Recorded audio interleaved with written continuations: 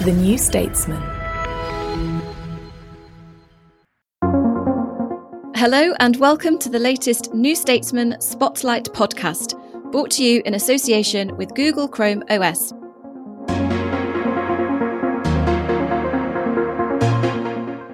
I'm Becky Slack, and I'm joined today by Michael Wyatt, Director of Chrome OS EMEA, and Dr. Justin Sutton-Parker, CEO of research organisation PX3 and Research Fellow at the University of Warwick.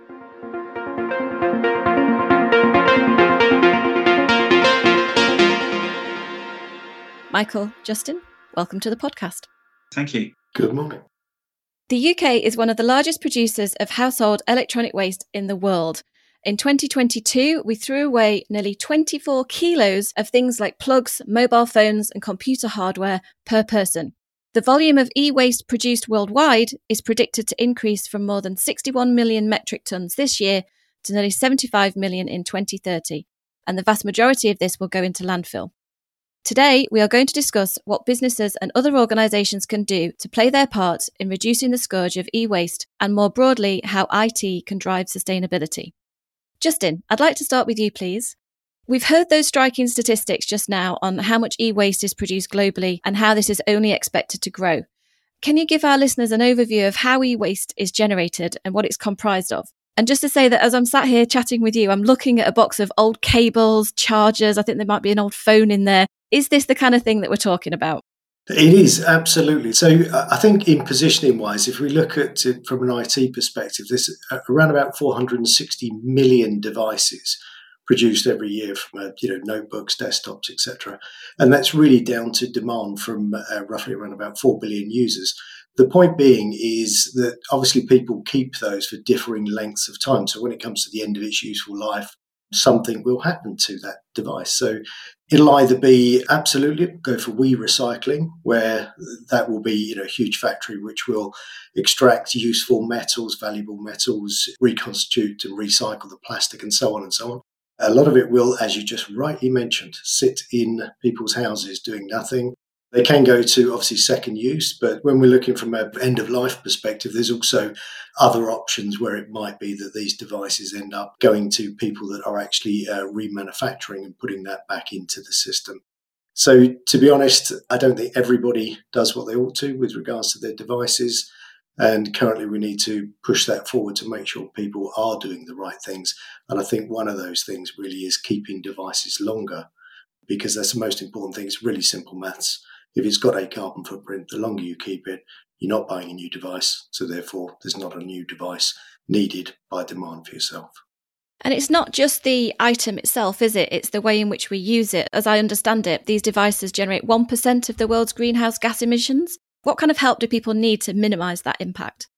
Well, there's a few things. I mean, if we look at it from a sort of wider governmental perspective, we can look at things that are helping drive this. So an obvious one is around about 80 to 85% of the carbon footprint of a device is manufacturing. So I'll come back to that. The other part is actually energy use, because that will create scope 2 emissions. So that's electricity use phase emissions. Now, the carbon inside that electricity is caused by obviously the electricity supply and generation of it.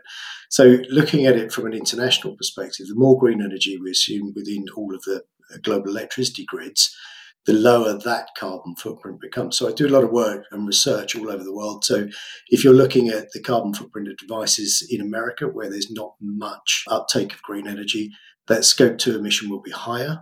Whereas exactly the same device used in, say, the Nordics will be much lower, because the carbon intensity in the electricity grid is much more, and obviously because they've got more renewable energy. So looking at that part, that's one thing, and understanding that, but also understanding that one device will actually be more energy efficient than another device. We happen to be talking about Chrome OS and things like that today. Chromebooks, some of my research have proved that Chromebooks are far more energy efficient than most other devices.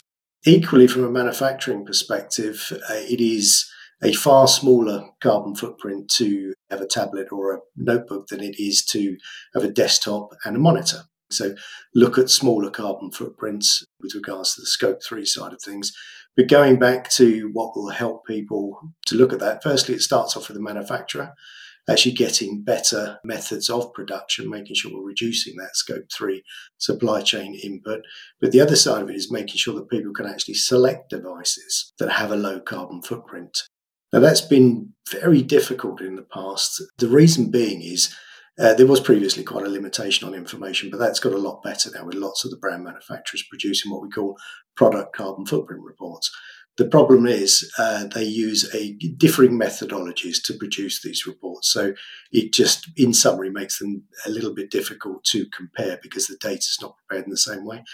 I created an application that harmonizes all of that data. So to make that easy for people to look at, they can go on the application, just search for notebooks, and it will stack rank all of them by carbon footprint. What that does, it means that people who are looking for devices can actually find in confidence the right devices with a low carbon footprint. Great, thank you. Michael, that seems like a good opportunity to come in and ask exactly what Google Chrome OS has been doing with regards to innovation on this front. Yeah, thank you. And also how Google and PX3 have been working as well over the last couple of years. I work in Chrome OS, so I'm representing Google's laptop and operating system out into customers. So desktops, notebooks and tablets are very important to us. And when you think 450 million of those are made every year, the fewer that we can put into e-waste and the better way that we can manufacture those sustainably, obviously it's better for everybody. But one of the big things is really prolonging the life cycle of the devices that people have. So me and my team are selling Chrome laptops and devices into loads and loads of different companies. And one of the things that we're talking about and we're really passionate about is an innovation which we brought to the market about a year and a half ago called Chrome OS Flex, which we officially launched last year. And essentially what that allows a company to do is to repurpose an aging Windows or Mac device and make it a Chrome OS device. If I put that into perspective, we were talking to a really large bank a few weeks ago. They are now looking at going onto Windows 11. So they have a Windows 11 upgrade path, which means they have to buy devices that have a TPM chip in them.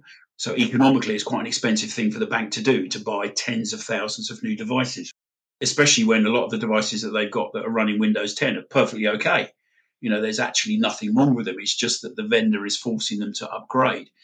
So what they can do in that instance is they can put Chrome OS Flex on those devices for free, and they can repurpose all of those devices to make them, in effect, brand new Chrome OS Flex devices, which also gives you, and this is thanks to Justin's research, that also reduces electricity consumption by around 19% equivalent. So you're also saving more electricity.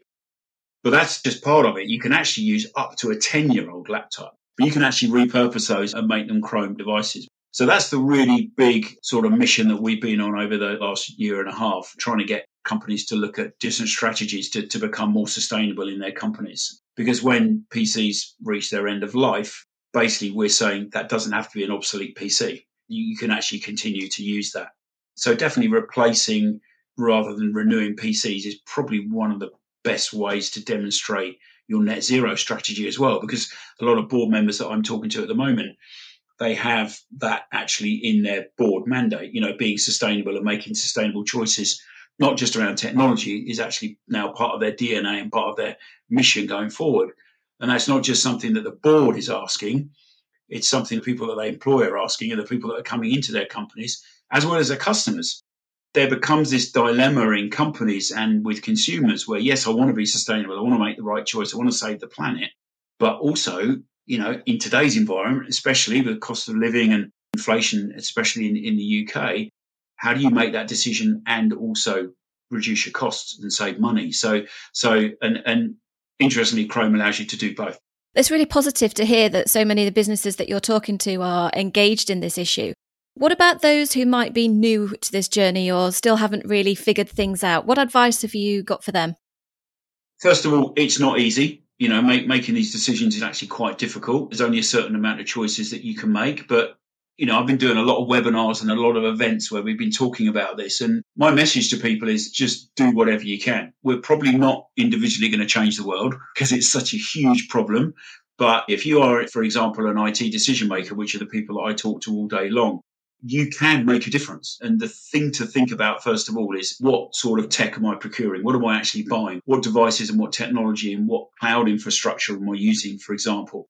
to enable all of my employees to be productive and to do their work. So it comes down to the CIO, the CEO, the IT director, and also individual users just to ask the question, how can we do this in a more sustainable way? Is there a better choice for us to make? Are the devices that we're making, as Justin said, are they being manufactured responsibly?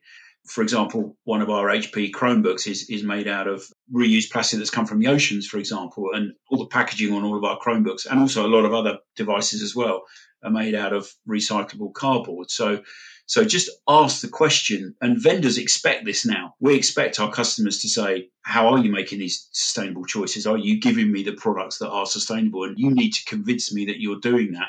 We spoke to a really huge organisation a few weeks back, and we talked to their procurement department, and I asked the question, why do you buy from a vendor? What are the main things that predict why you buy from one supplier versus another supplier?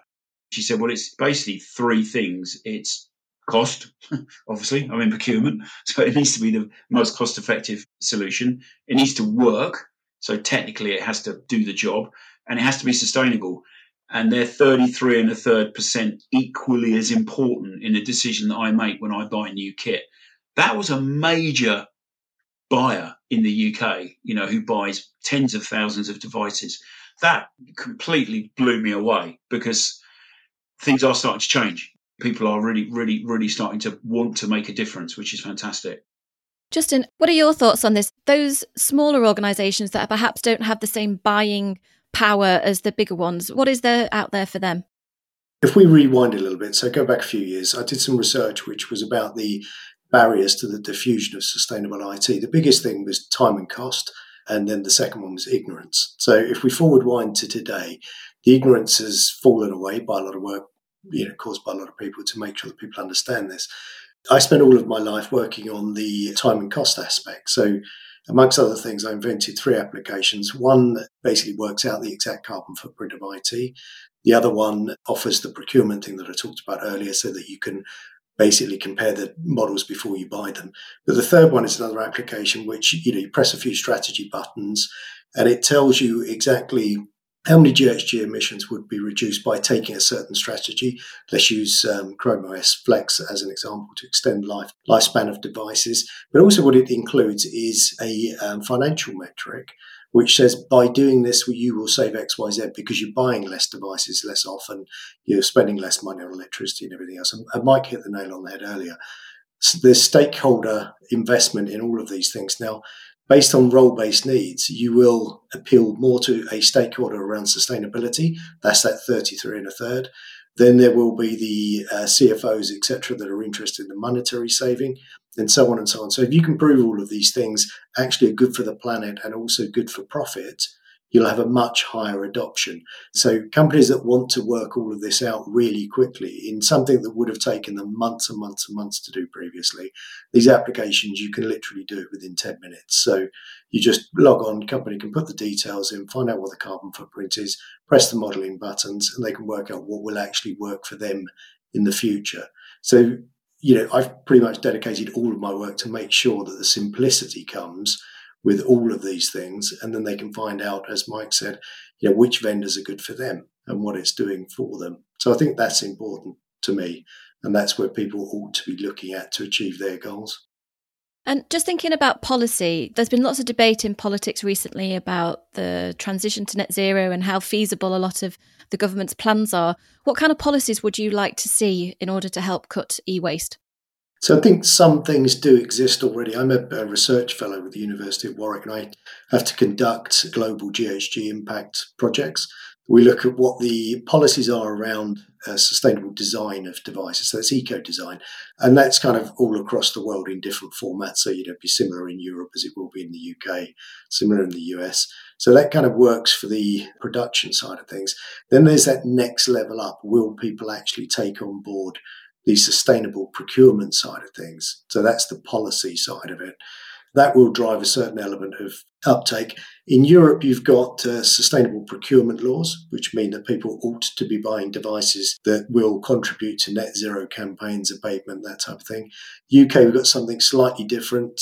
I work with the government on this particular area. It's called the Green ICT policy. And what that asks for is that devices that you purchase, like a notebook or a desktop or whatever, must have the lowest carbon footprint and therefore scientifically be proven to reduce your carbon footprint as you move forward for those net zero strategies.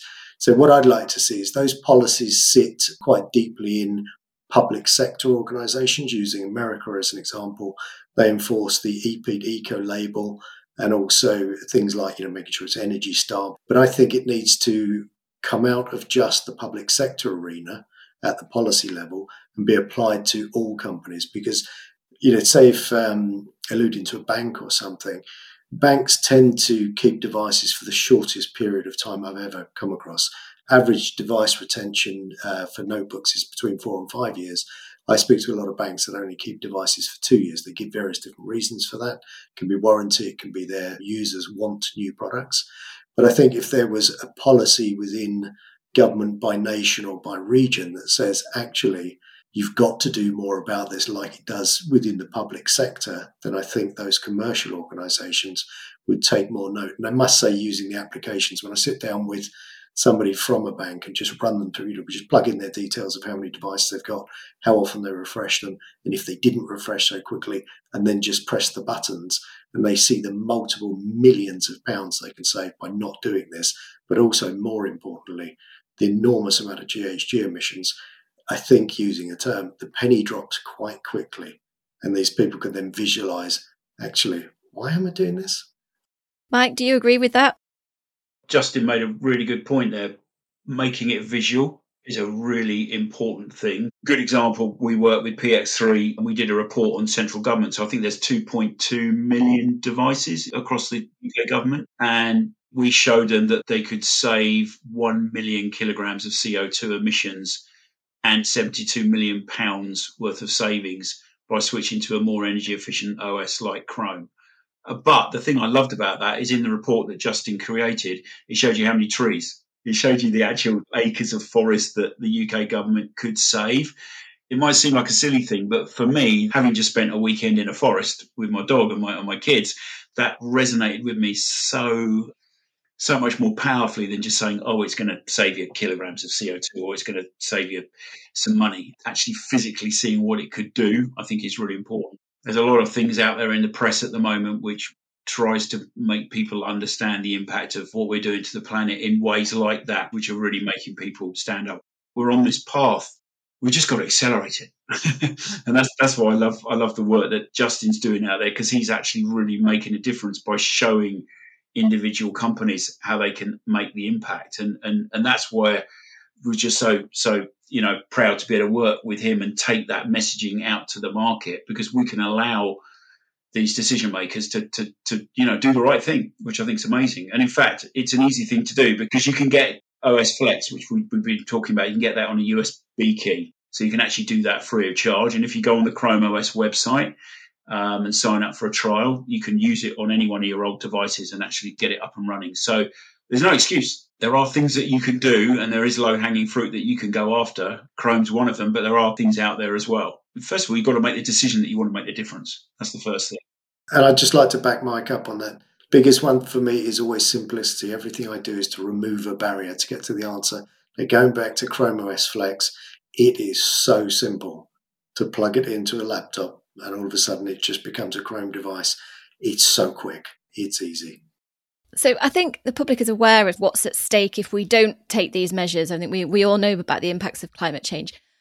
Paint a picture for us of what life is going to be like, particularly in relation to computing and the type of technology that's going to be available that's a bit more positive. Like, if we do these things, what does the future hold for us? Let's talk about everything we've got currently. So that will transition to lots more remanufactured product, because people are realizing actually this is still good and I can carry on. The extended life through things like Chrome OS Flex. But also, as we move forward, I do a lot of work at looking at progression. I've just completing a piece of work for TCO Certified, which is an eco label.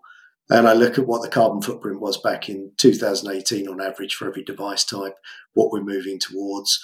And the one thing is that I'll say is the methodologies of actually quantifying the carbon footprint is getting much better.